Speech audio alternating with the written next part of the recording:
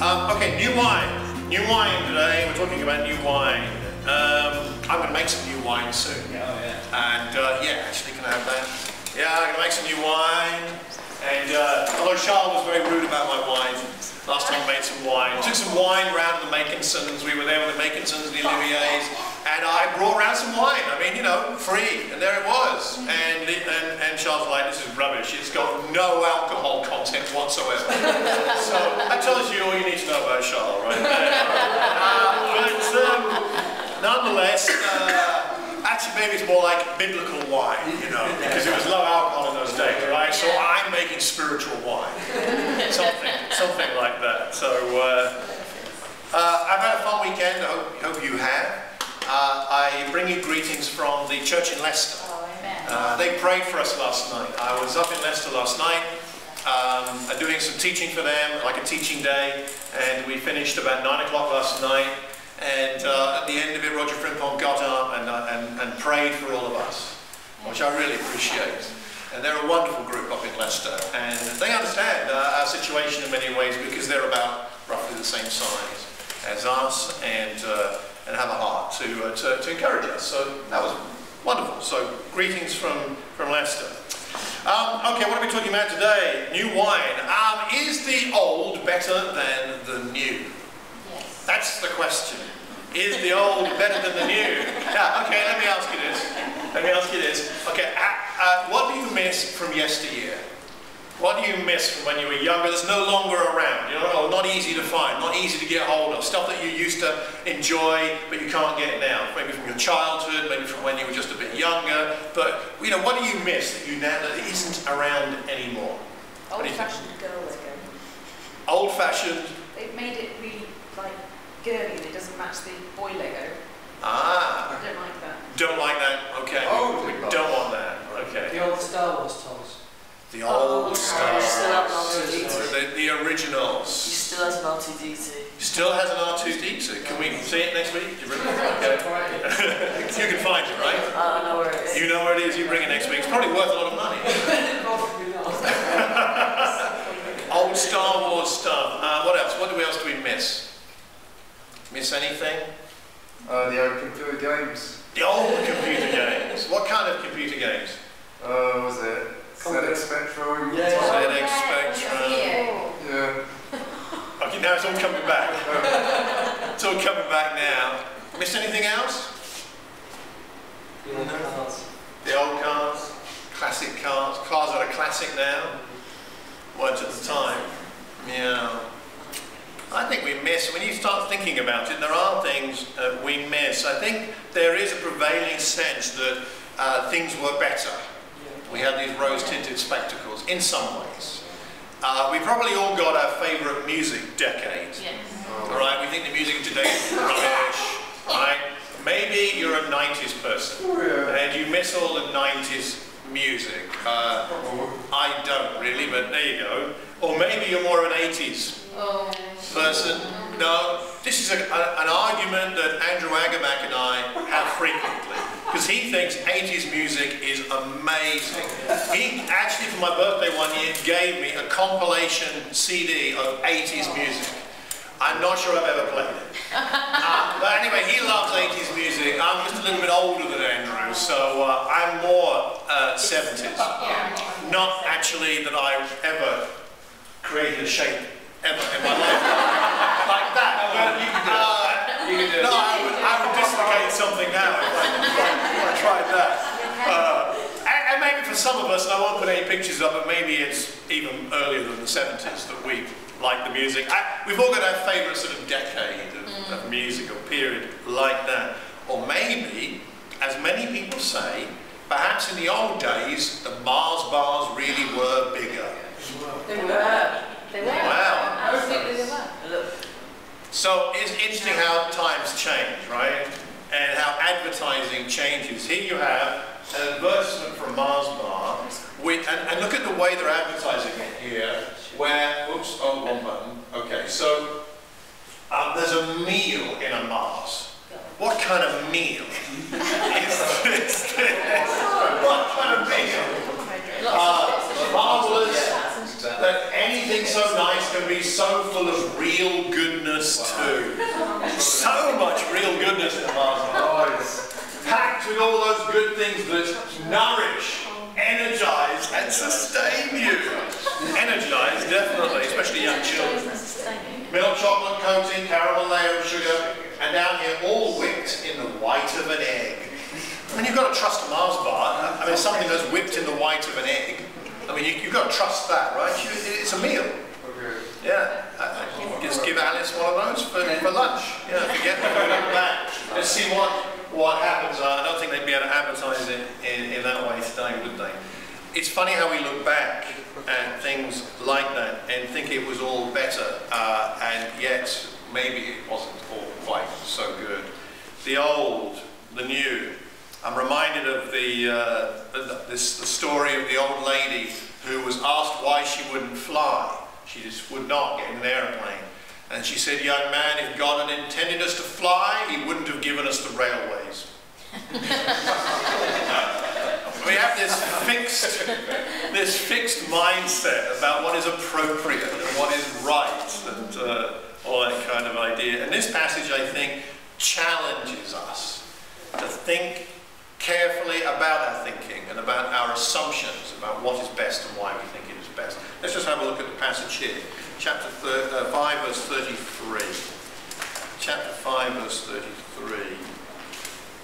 They said to him, "John's disciples often fast and pray, and so do the disciples of the Pharisees.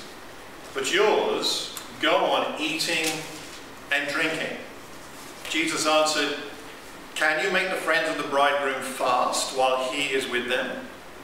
But the time will come when the bridegroom will be taken from them. In those days they will fast." He told them this parable. "No one tears a piece out of a new garment to patch an old one. Otherwise they will have torn the new garment, and the patch from the new will not match the old. And no one pours new wine into old wineskins. Otherwise the new wine will burst the skins. The wine will run out and the wineskins will be ruined. No, new wine must be poured into new wineskins. And no one, after drinking old wine, wants the new. For they say, the old is better," as we might think. So we've got three no ones here. I'm going to just build what I want to share today around those three no ones. The context, of course, is that we've had the banquet in Levi's home. There's been banqueting going on. The Pharisees see that. They're like, "What's all this banqueting about? I haven't seen you and your disciples fasting recently." Other people seem to have conviction, they're saying, but you and your followers do not seem to have deep spiritual conviction. Fasting, of course, in the New Old Testament was used for what? What do you associate fasting with in the Old Covenant, in the Old Testament? Can you think just for a minute? What do you associate with? Sorrow. Sorrow. Sorrow, excellent, yes. Sorrow. Mourning, yes. Grieving, yes. Fasting at times of bereavement and that kind of time. Yeah. Anything else? Petitioning God. Petitioning God. God be with us, help us. Okay, answer our prayers. Yeah. Yeah, fasting actually is very much in the Old Testament, but it wasn't particularly part of the lifestyle of Israelites. Fasting was only mandated one day a year, or one time a year, and that was the Day of Atonement. So your average Israelite would probably only fast once a year, perhaps a little more often. At times of national crisis, there was mandated fasting. Prophets would call for fasting, usually because the people needed to repent. That was the reason for the prophets calling for fasting. Fasting at times of crisis, times of personal sin, and fasting accompanying mourning. And I think that's the context here. It's like Jesus is talking about here, there will come a time when I'm taken from them, and then the disciples, and then there will be fasting. And the Pharisees institutionalized fasting. They themselves fasted twice a week, and they expected, therefore, everybody else to do the same. Or at least they thought anybody pious, claiming to be a rabbi, speaking for God, would want to do at least the same thing. Jesus is being regarded as insufficiently holy. That's an interesting thing. He's insufficiently holy, according to the religious leaders of the day. He does not look how they think a holy person should look.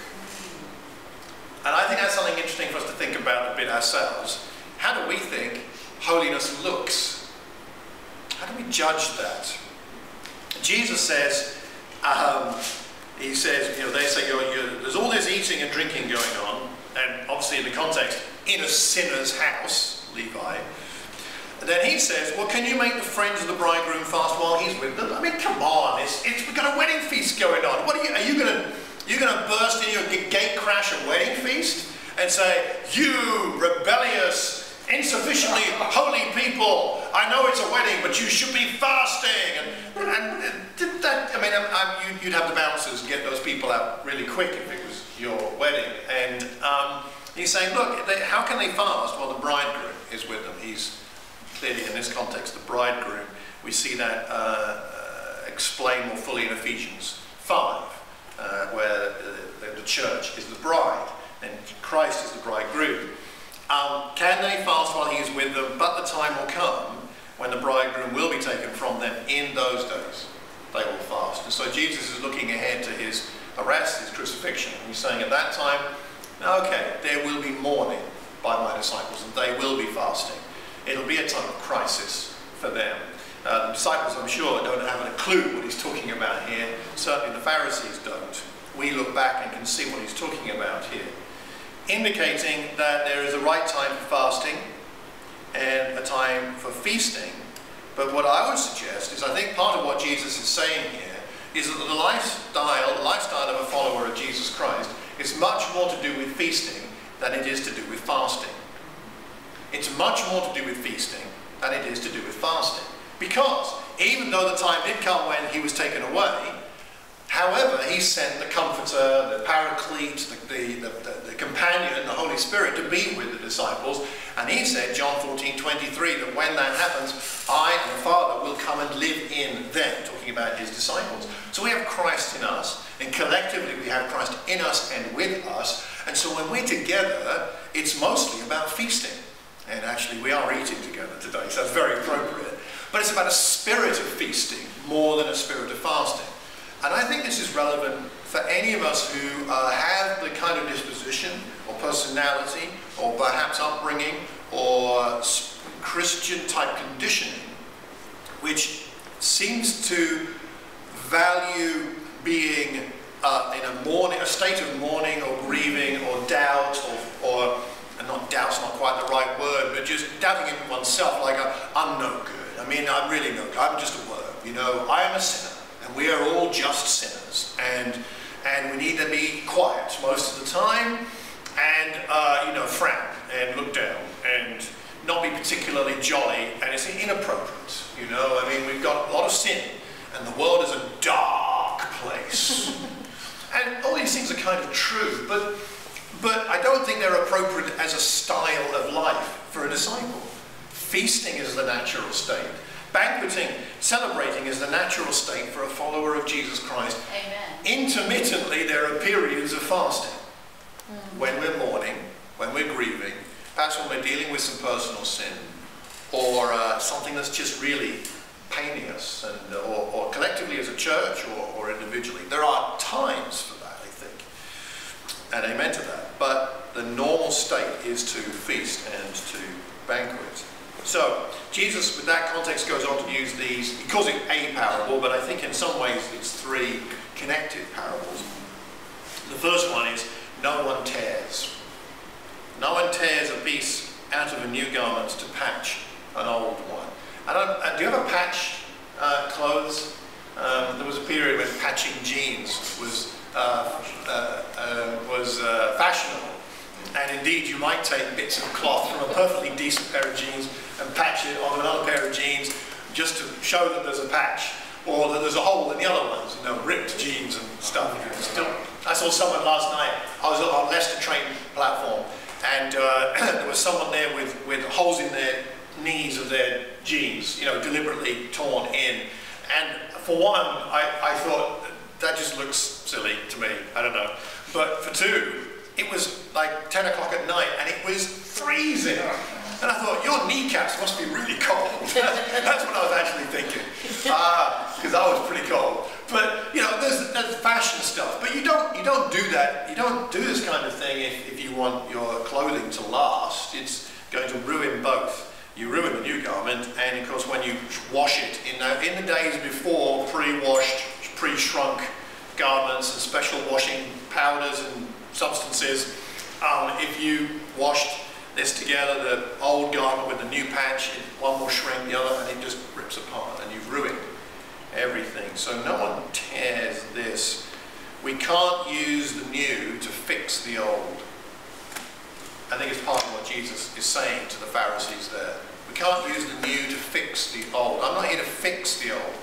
I'm not here to fix the old covenant. I'm not here to fix an old religion. I'm not here to improve it. We know that what the New Testament teaches us is that although we value the law and the old covenant, and Paul and others affirm that it's a wonderful thing in itself, but that's then and this is now. We take our conduct and our values and the way we live from the New Testament, from the New Covenant, from the teaching of Jesus. And I know that's kind of obvious, but I think we need to help our friends understand this too. That when we teach people the Bible and try to help them to understand what it really means to be a disciple, we're not trying to patch up their understanding of Christianity or religion. We're trying to show them a whole new picture. A whole new picture. You remember it, I guess, and I do. When I studied the Bible seriously and understood for the first time what it really meant to be a disciple, it completely reordered my thinking, my brain. It's like things were rewired inside to give me a completely new picture of what it really meant to be a Christian. And perhaps we have friends who need a new picture, a completely new picture. We don't patch up the old picture. And the second one here is the no one pours new wine into old wineskins. Otherwise the new wine will burst the skins, the wine will run out, wineskins will be ruined. No, new wine must be poured into new wineskins. As Leon mentioned, pouring new wine into old wineskins ends up with a waste of wine. What a terrible thing. A waste of wine. Dreadful. The new wine, of course, in that context also would be still fermenting a little bit. You'd have a little bit of fermentation going on. And so that's why the old wineskins would not only be filled, but they would burst, because a little bit of fermenting is going on. The skins can't expand, and then they burst. The wineskins of the day would have been the skin of a goat or a sheep, and they would have included the neck of the goat or the sheep. So you've got your neck and you pour it. Lisa's bothered by my eye. I'm sorry if I'm disturbing the images of necks of goats and stuff like that. But you pour it, in that way, and it's just, life. It's just life. Yeah. Using things, and everything that God has given us is good to be used, and all that kind of thing. So, one of the things that maybe is going on here is also, Jesus is alluding to the fact that his new wine has more vigor than the old. The old wine is sort of dead, it's just old and it's not fermenting anymore, it's just there. This new wine is still fermenting a bit. It's got that little bit of buzz, fizz, bubbles. It's the champagne of wine rather than the old dead stuff of wine. Maybe there's something going on there. And he's saying, my teaching is vigorous, my teaching brings new life. It's got something special about it. You can't mix the old and the new. The new is too vigorous to stand alongside or mix with the old. So we got no one pouring that new wine into old wineskins, and finally, no one wants. No one, in verse 39, no one after drinking old wine wants the new. Now what's going on here? That's an interesting thing. No one after drinking the old wants the new. What's Jesus really talking about here? I think what he's talking about is that those who enjoy the old wine, and that's all they're used to, don't want to even try the new. Has this ever happened to you? You just don't want to try something new. You get stuck with your old habits. Penny and I were talking about technology on the way here in the car. And I'm really proud of Penny because, for many reasons, But was it 2 years ago or 3 years ago, Penny declared to me at the beginning of the year, New Year's resolution, this is the year I'm going to embrace technology.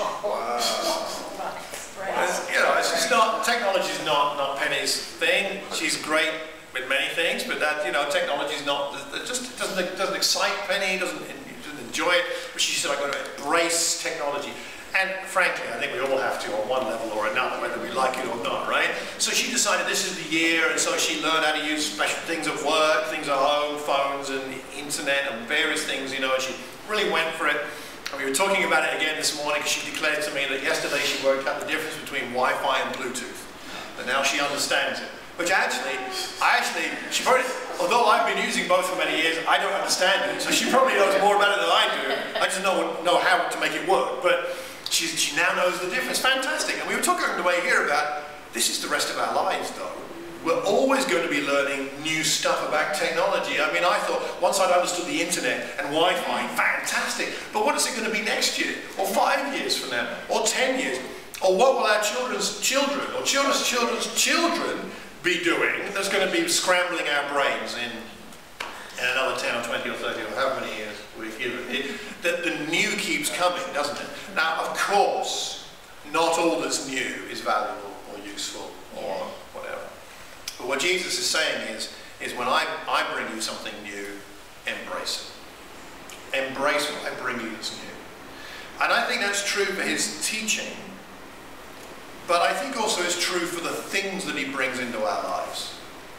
New things, new experiences, new challenges, new trials, new opportunities, new tests. When Jesus brings those, how do we react? And I think, maybe for myself, I feel often that I hesitate and I resist and I tell God I'm not quite ready. And yet, this is the way we grow. And you know, how long have we been going at our adventure here as a church? Effectively 4 weeks, like this, is it? You know, one of those was a London service. So you know, we're just beginning, and a lot of this is new for us. Sure, we sit here and we have a sermon, and that technically isn't new, but you understand. I mean, this whole culture of what we're building here is very new. The extent to which we're all involved is quite new for a lot of us. Everybody has something to do on a Sunday morning. Everybody has something to do during the week often. We are, you know, I've got some of the brothers here. You're on the preaching rota, which you've never been on before. Aside. And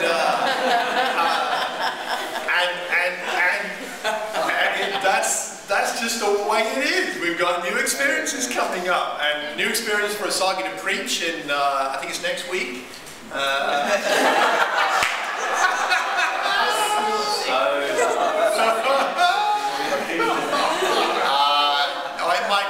It might be in April, maybe, I forget. But anyway, it's, you know, new experience for Asagi, new experience for us to listen to Asagi. New experiences, some of us song leading, we haven't done that before. I mean, some of us doing children's ministry more perhaps than we've done before. This is all really good stuff. It's really good stuff. It's really good stuff. It's really good for you, it's really good for me. I'm having to learn new things, we're all having to learn new things. I'm not just talking about the service here, of course, I'm talking about all kinds of things. That God is giving us new responsibilities and relationships to deepen. I think perhaps God is challenging us to deepen our relationships on a new level, a deeper level, a more involved level. And I know that we don't see some of us, our other friends in North London or Northwest London as much as we used to. We see each other more often.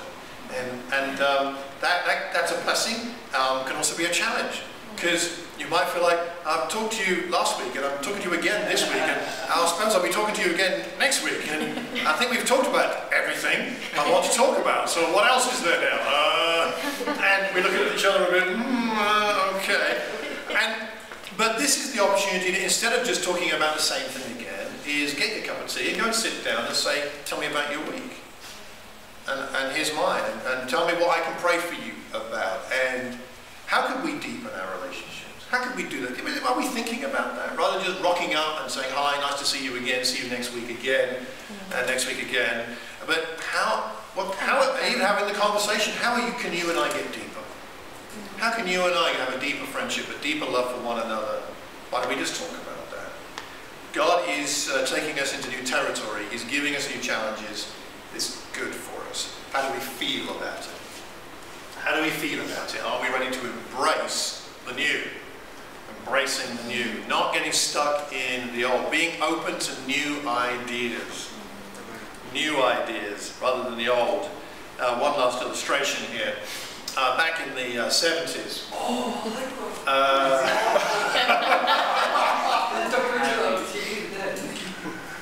The design was like really nice. No, it's a Gomez. It was his thing. Amazing. He was an amazing engineer. Yeah. Dan will now come up and give a lecture on the Austin Allegro. Church is so funny. If you've had one, it's called the All Aggro. So back in the 70s, there was a campaign launched by the government, Buy British, and this kind of idea, because the British industry was in the pits. I mean, it was awful, and so I grew up in my family, we always bought British as far as possible. So we bought British cars. And I vowed that I would never buy a non-British car because I'm British. I mean, I want to support people that work and live in Britain, and if I buy British cars, then it'll encourage the British car industry. And so my dad always bought British cars. And he had a Hillman Husky, then he had a Hillman Minx, and then he had a Marina, and then he had a Maxi. A Marina? Yeah, remember the Marina? He had a 1.8 twin car, but actually it did shift. I've got no idea. It weighed nothing. Yours was brown, ours was blue. Okay. And then he bought a Maxi and so on. So and the Allegro was the epitome of the pit of the British motoring industry. It rusted. It basically started rusting as soon as you drove it out of the showroom. And it was an awful, awful, awful car. Why do I share that with you? Because I was shocked that after the Austin Maxi, my father bought a foreign car. How disloyal! He bought, after all the conditioning I'd had, that he conditioned into me, buy British, son. I was like, yes, Dad, I will always buy British. He bought a Honda once. Oh dear. Actually, no, he bought a Mazda. Beg your pardon, he bought a Mazda. A Mazda? That's like Japanese or something. What's going on? And I realized, my dad's very pragmatic. And he realized that buying any more British cars after this point was folly. They were just so bad.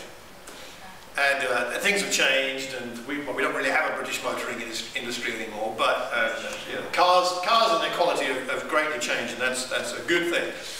But then I realised I don't have to have my thinking locked into this. I need to think about what's best, not just about what I prefer or what some slogan says.